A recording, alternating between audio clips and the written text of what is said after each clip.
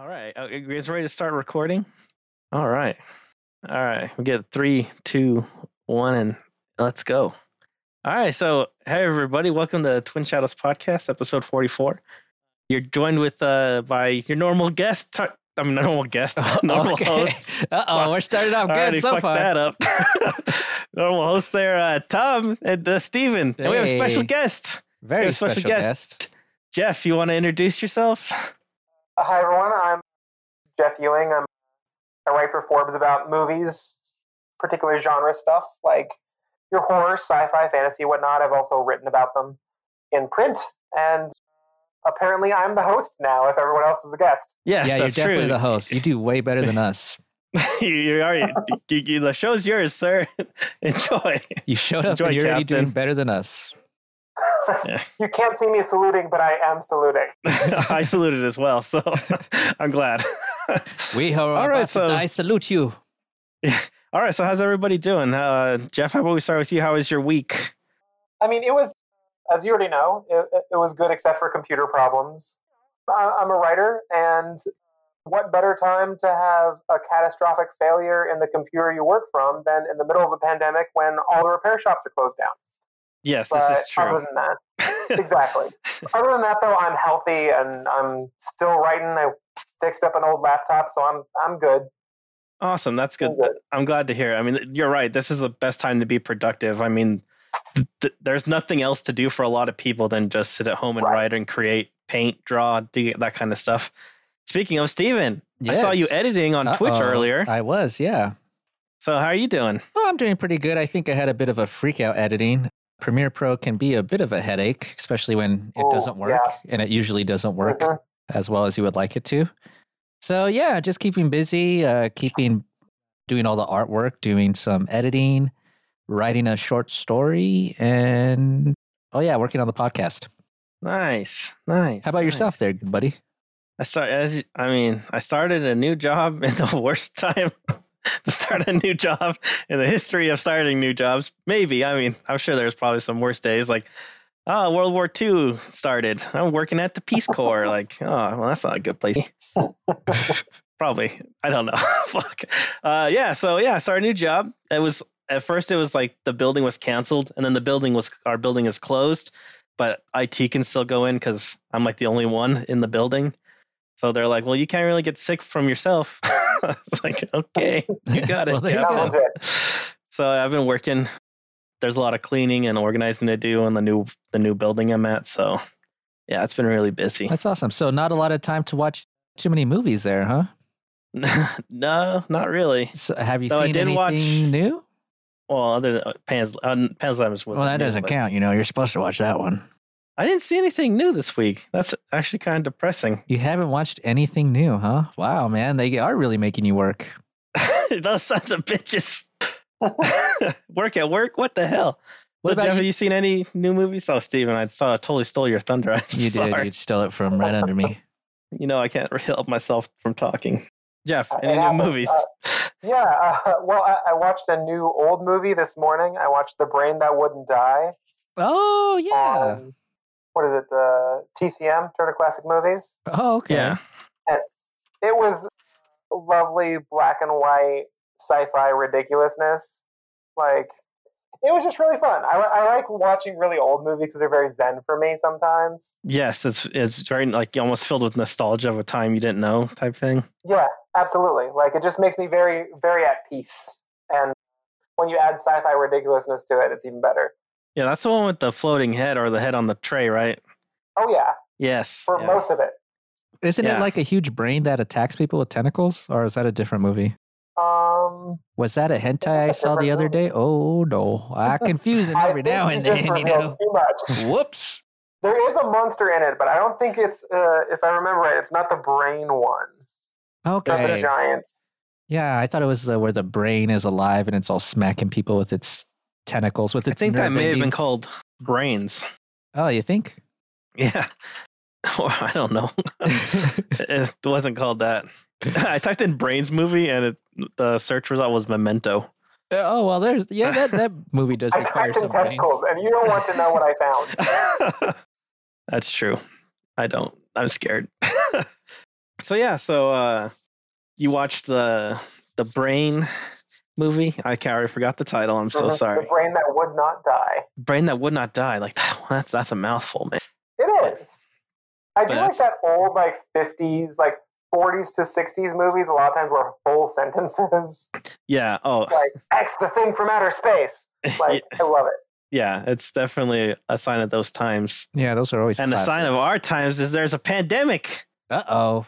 That's how we already asked how everybody's holding up. Oh. What else have you guys been doing to Good keep segue. sane other than watching movies? Anything else occupying your time? I play with my dogs a lot. Try and take them on, little walks with my fiance. And I built a small home gym so that I can, the heavy bag, the bench press, that sort of random stuff to keep busy. Oh, nice. So getting ripped. Still getting that summer bod ready to go. The slowest film critic. That's my goal. Nice. Hey, that's pretty good. I've just been sitting in the corner crying and looking out the window at the sky, the blue sky, as the clouds roll by. We've had some nice cloud coverage lately. It's been very nice. I was like, wow, it's so serene, but also so terrifying at the same time. Damn clouds. It's misleading. Yes, it is. You're like, damn, this looks like the intro to a Paramount movie. Yeah, you're like, no, the world is wonderful. I can go out and hang out with my friends, and no, I can't.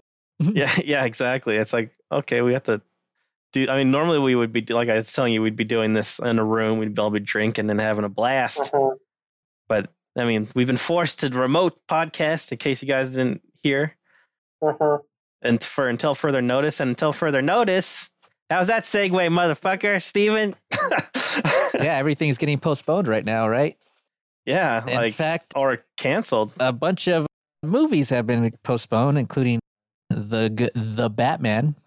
Yeah, that was the big one that kind of shocked me. They stopped shooting. They postponed it indefinitely until the crisis is lifted or done. Yeah, but that's pretty much. I don't even know. What are we saying? Right? What are we saying were you saying the end?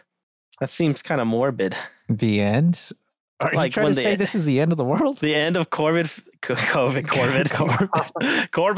The end of Corbin Dallas. The end of Corbin meets its maker.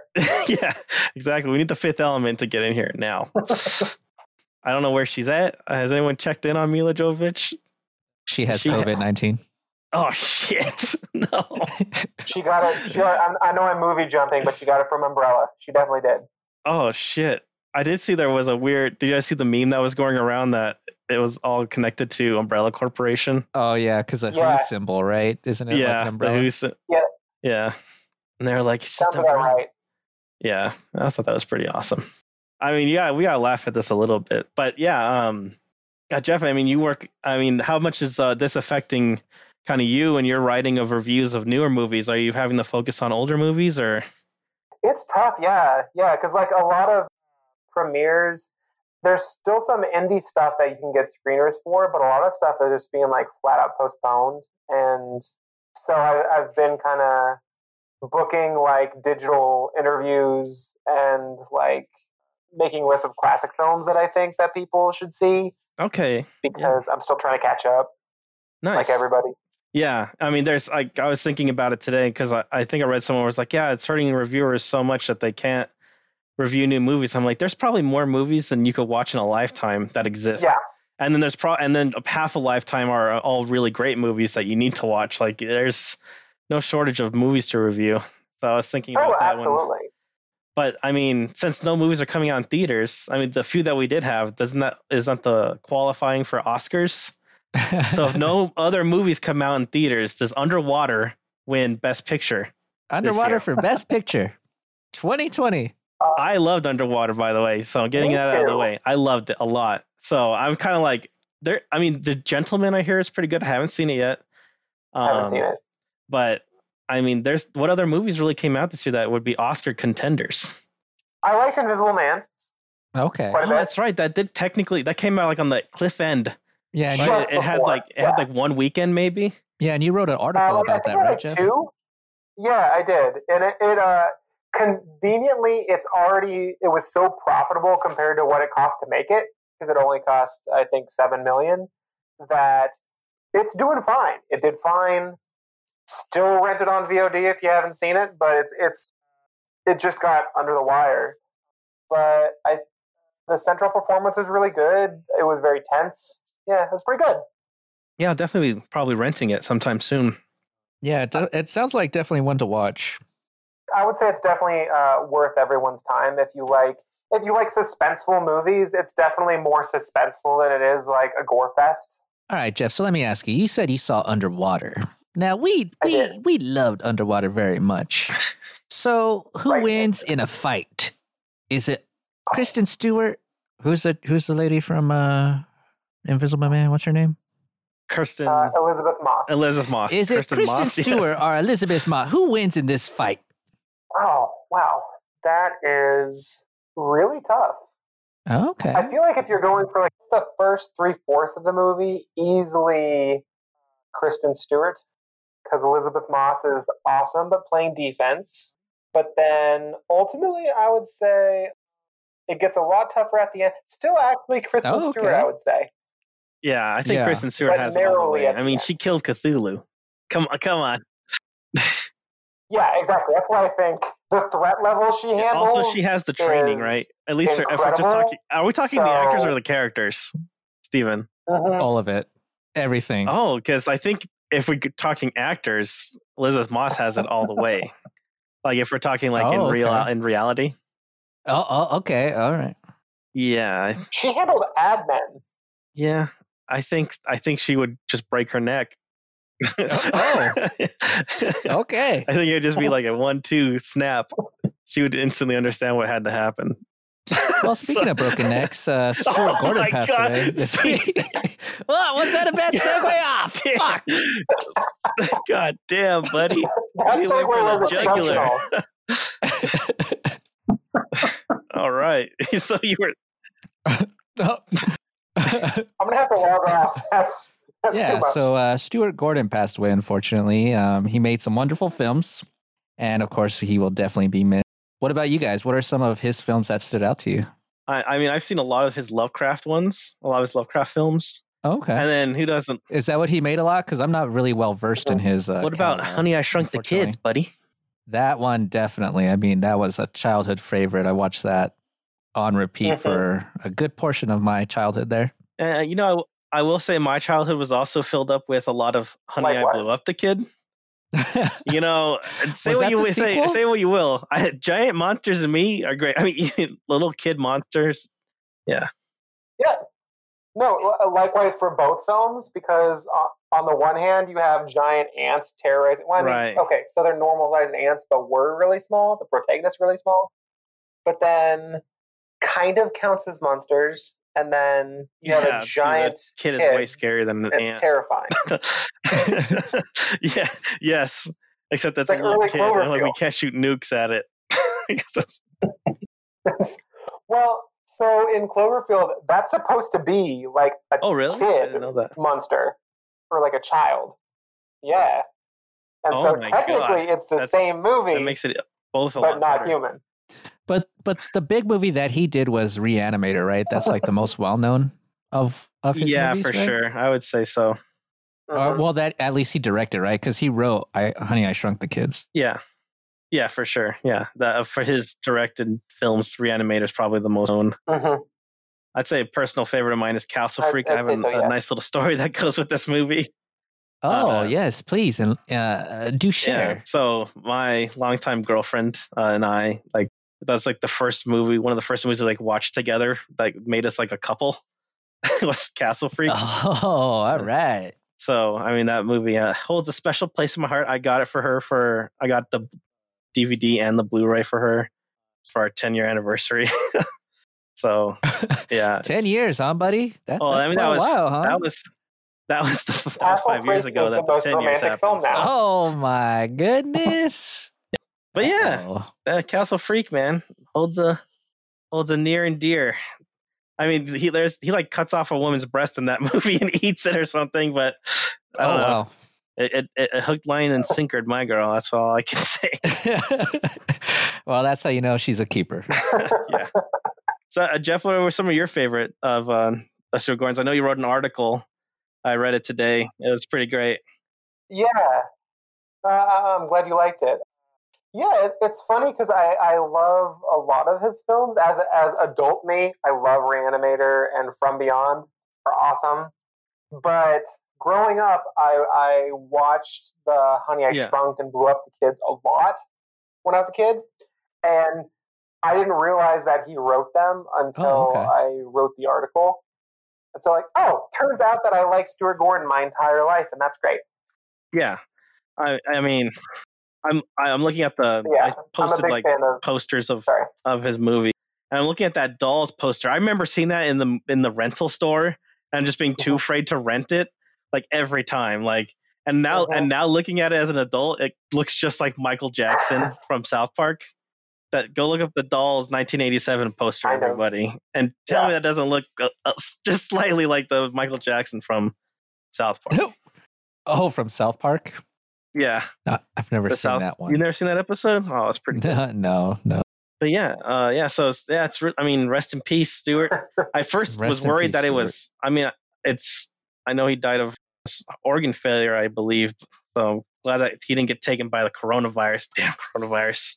Yeah, unfortunately, the coronavirus has started to get a few filmmakers. And, a famous playwright, I forget the name. So, well, that's depressing. Yeah, every time that I see like a celebrity name trending, I'm like, wait, what? And then exactly. Yeah, like, you can't cancel the apocalypse. You can't take him.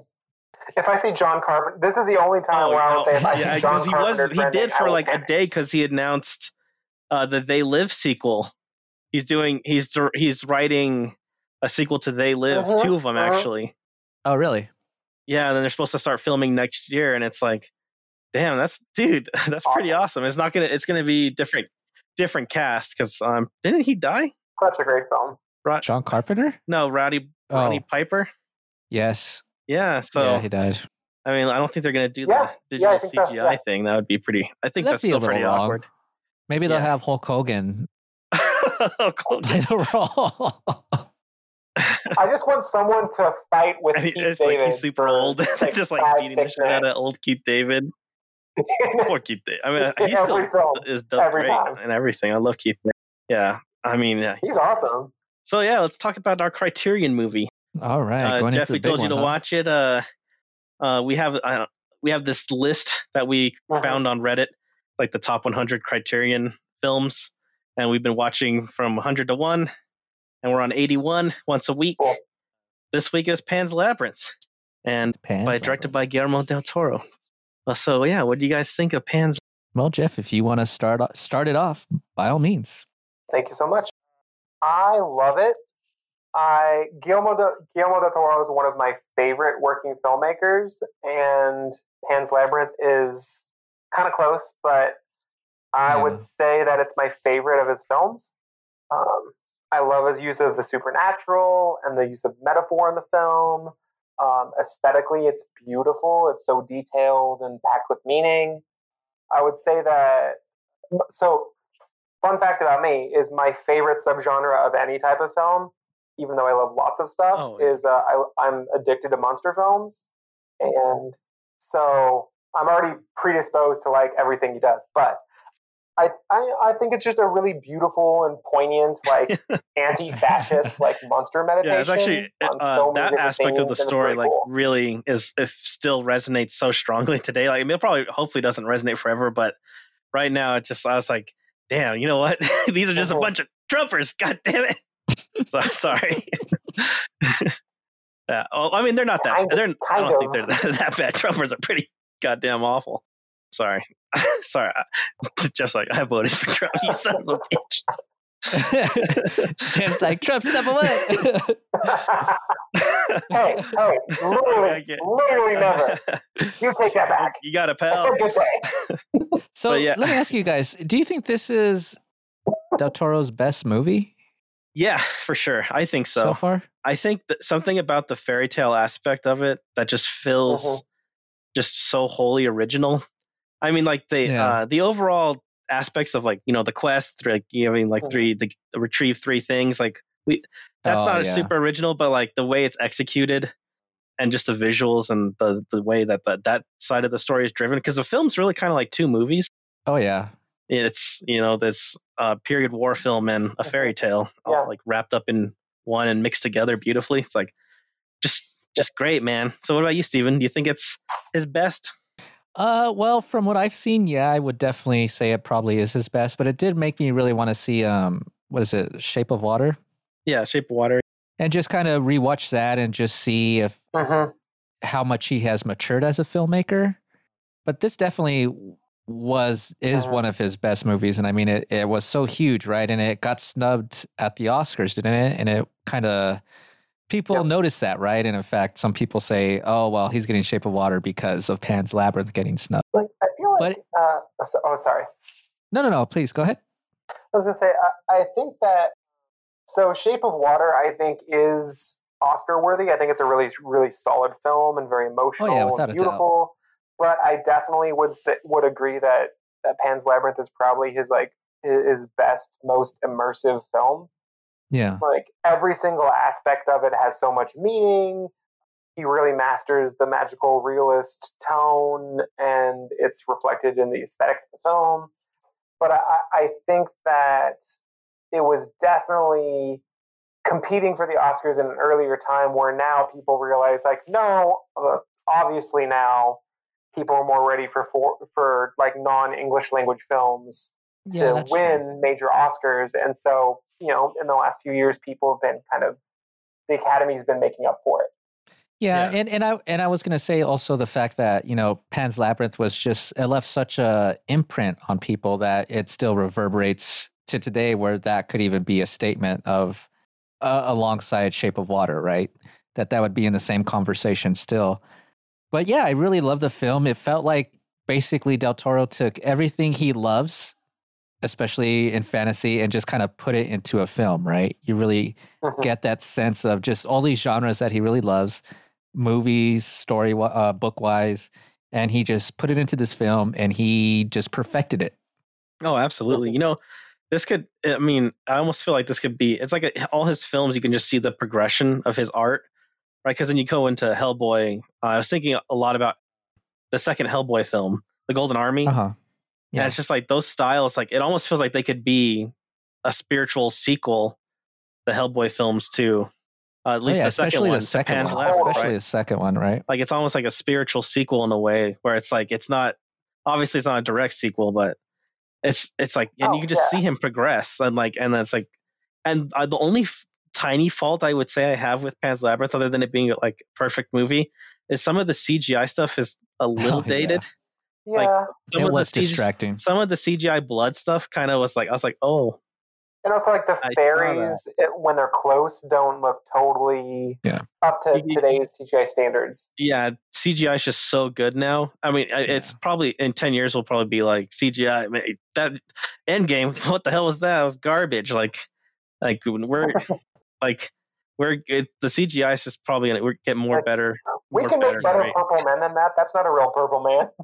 Right, exactly. We could make a Purple Man that we can feel now. Like we just cloned a real Purple Man. Thanos. Yeah, you're just. But I think one of the reasons why the CGI even stands out more is because the practicals. I mean, this movie's 15 years old about, and those practicals still stand out as top notch. And I think it really kind of just showcases the CGI when you notice it, right? Because the practicals are, I mean, that's one of the big things that I think that drew me to Pan's Labyrinth. And I think a lot of other people was the art design and the special effects they had, right? Yeah. I mean, the world that he crafts and builds is, I mean, it's the like dark fairy tale at its best, right? Like I can't really think of a better example on film. Like maybe some of the was it Frank Oz stuff, like Labyrinth, something like that. Yeah, exactly. You definitely get that Labyrinth kind of vibe, which makes me wonder, where do you guys think this movie fits in, right? Because it does have like a young protagonist and it has this childhood fairy tale aspect, but it's definitely not a movie for kids, right? So where would this movie really fit in? Because is it rated R? I believe it. I think so. Yeah. It feels rated R.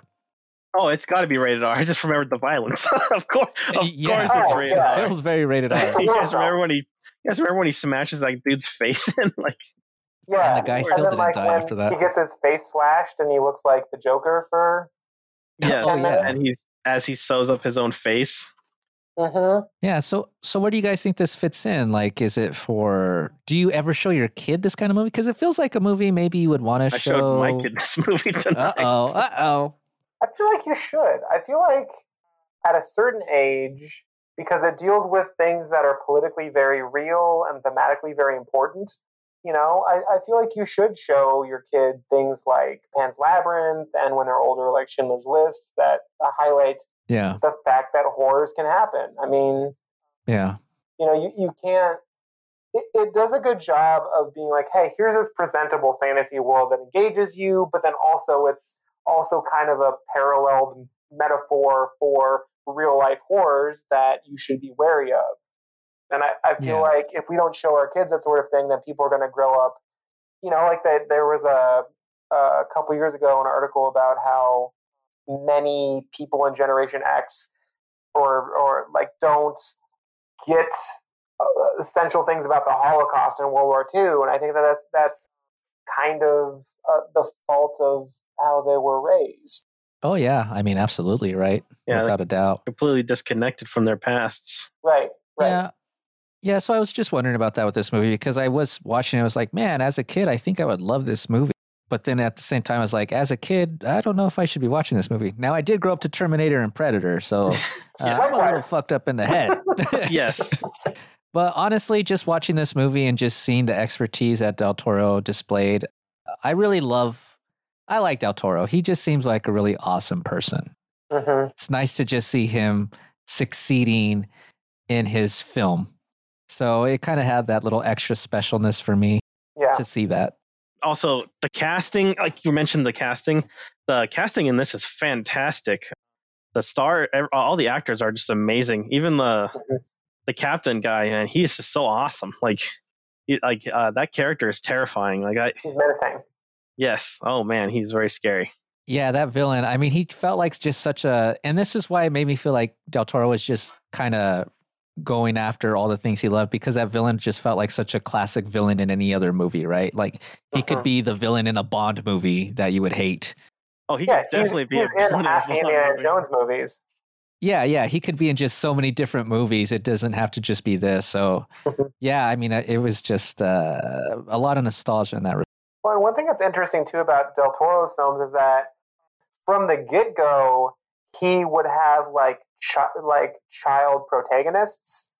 Like in Kronos, there's a young female protagonist that is, maybe not the central character of the story, but definitely a very important and part of it with a lot of agency. And so that was something that he was always very comfortable with. And so it's nice that it comes into play in Pan's Labyrinth so centrally. Oh, yeah, without a doubt. Yeah. Yeah. And I always think of The Orphanage, even though I know he didn't direct it, he produced it. Mm-hmm. But, it kind of harkened back to that movie also. It always has for me. So what did you guys think about the fact that, there was this parallel contrast of reality and fantasy? How did you feel about that within the story? I think that's the strongest aspect of the story for me personally, because it's blended so well and they bounce off each other so much. Like getting the key. I mean, everything pays off in reality. Like all the fantasy stuff pays off in reality and vice versa. And I think that's what makes the story so unique. It's not because it's blending two genres that will go together so well now that we've seen it, but you probably would be like, you want to make a fairy tale war movie? Like, what? You wouldn't think of putting those together, right? Ferngully? Like, go away. Like, I don't know. Like, I can't really think of another movie that has that kind of that. There aren't that many. I mean, there might be some, because like especially like hardcore fairy tale, right? Like this is very much a fairy tale. She's reading her instructions from a book. Like it's very much along those lines. I would say that like the closest analogy came afterwards and was inspired by it, which would be like Tigers Are Not Afraid as a horror film about the drug war. Mm-hmm. I love Tigers Are Not Afraid. Went and saw so that good. live So good. Q&A with Isa Lopez. She was there doing the Q&A. Yeah, it's a brilliant film, and it definitely captures that sort of magical metaphorical narrative to real world terrors that honestly the number of films on that list is very few. Yeah, 2. Yeah, basically. I'm like, I mean, there's probably a movie I'm not thinking of, but I'm really racking my brain to like. Well, I would say there's more than that because it is kind of a classical reference, like Neverending Story, right? Because it basically highlights this stark reality that's traumatizing and terrible for these kids, and then they kind of escape into the fantasy world, right? Mhm. Yeah, but it's not through So normally it through holds gore. that. No. I mean, definitely Del Toro did it in his own way, and he put his spin on it. That's why it feels so fresh watching this. Right. Well, it's interesting because like a lot of big picture themes have like genre filmmaking has been telling these big stories and had a lot of like metaphorical value for a long time. Yeah. A thing that I did before I've written for Forbes is I wrote a lot of chapters and such in pop culture philosophy works, like books. Okay. And so I wrote chapters in like Frankenstein philosophy, Jurassic Park and philosophy. Recently, I edited Alien philosophy and Stranger Things philosophy. And the reason why I mentioned that is because like what I would do is I would always try and take the film's sort of more supernatural elements and analyze them for the metaphor that I felt that they are.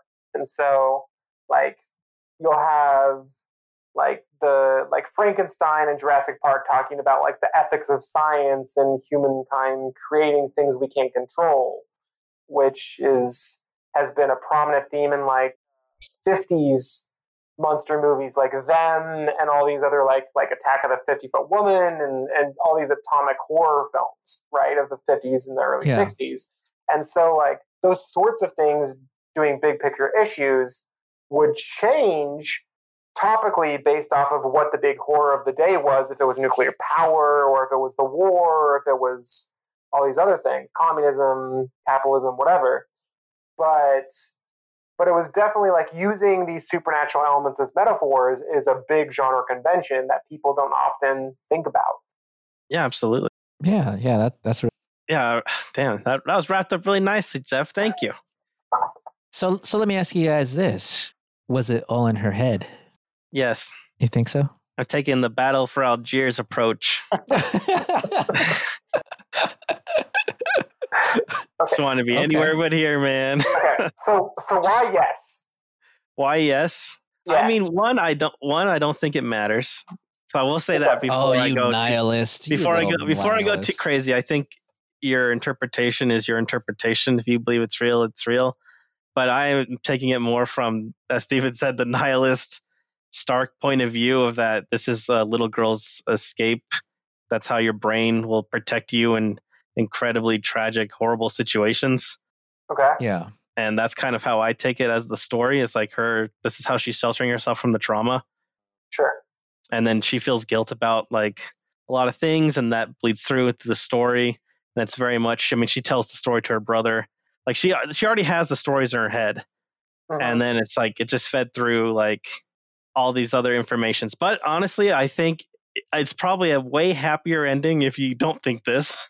It's probably way less tragic. And I think that may be not an intention, right? Because it's, I don't know, but maybe it is like hope, sign of hope. I don't know.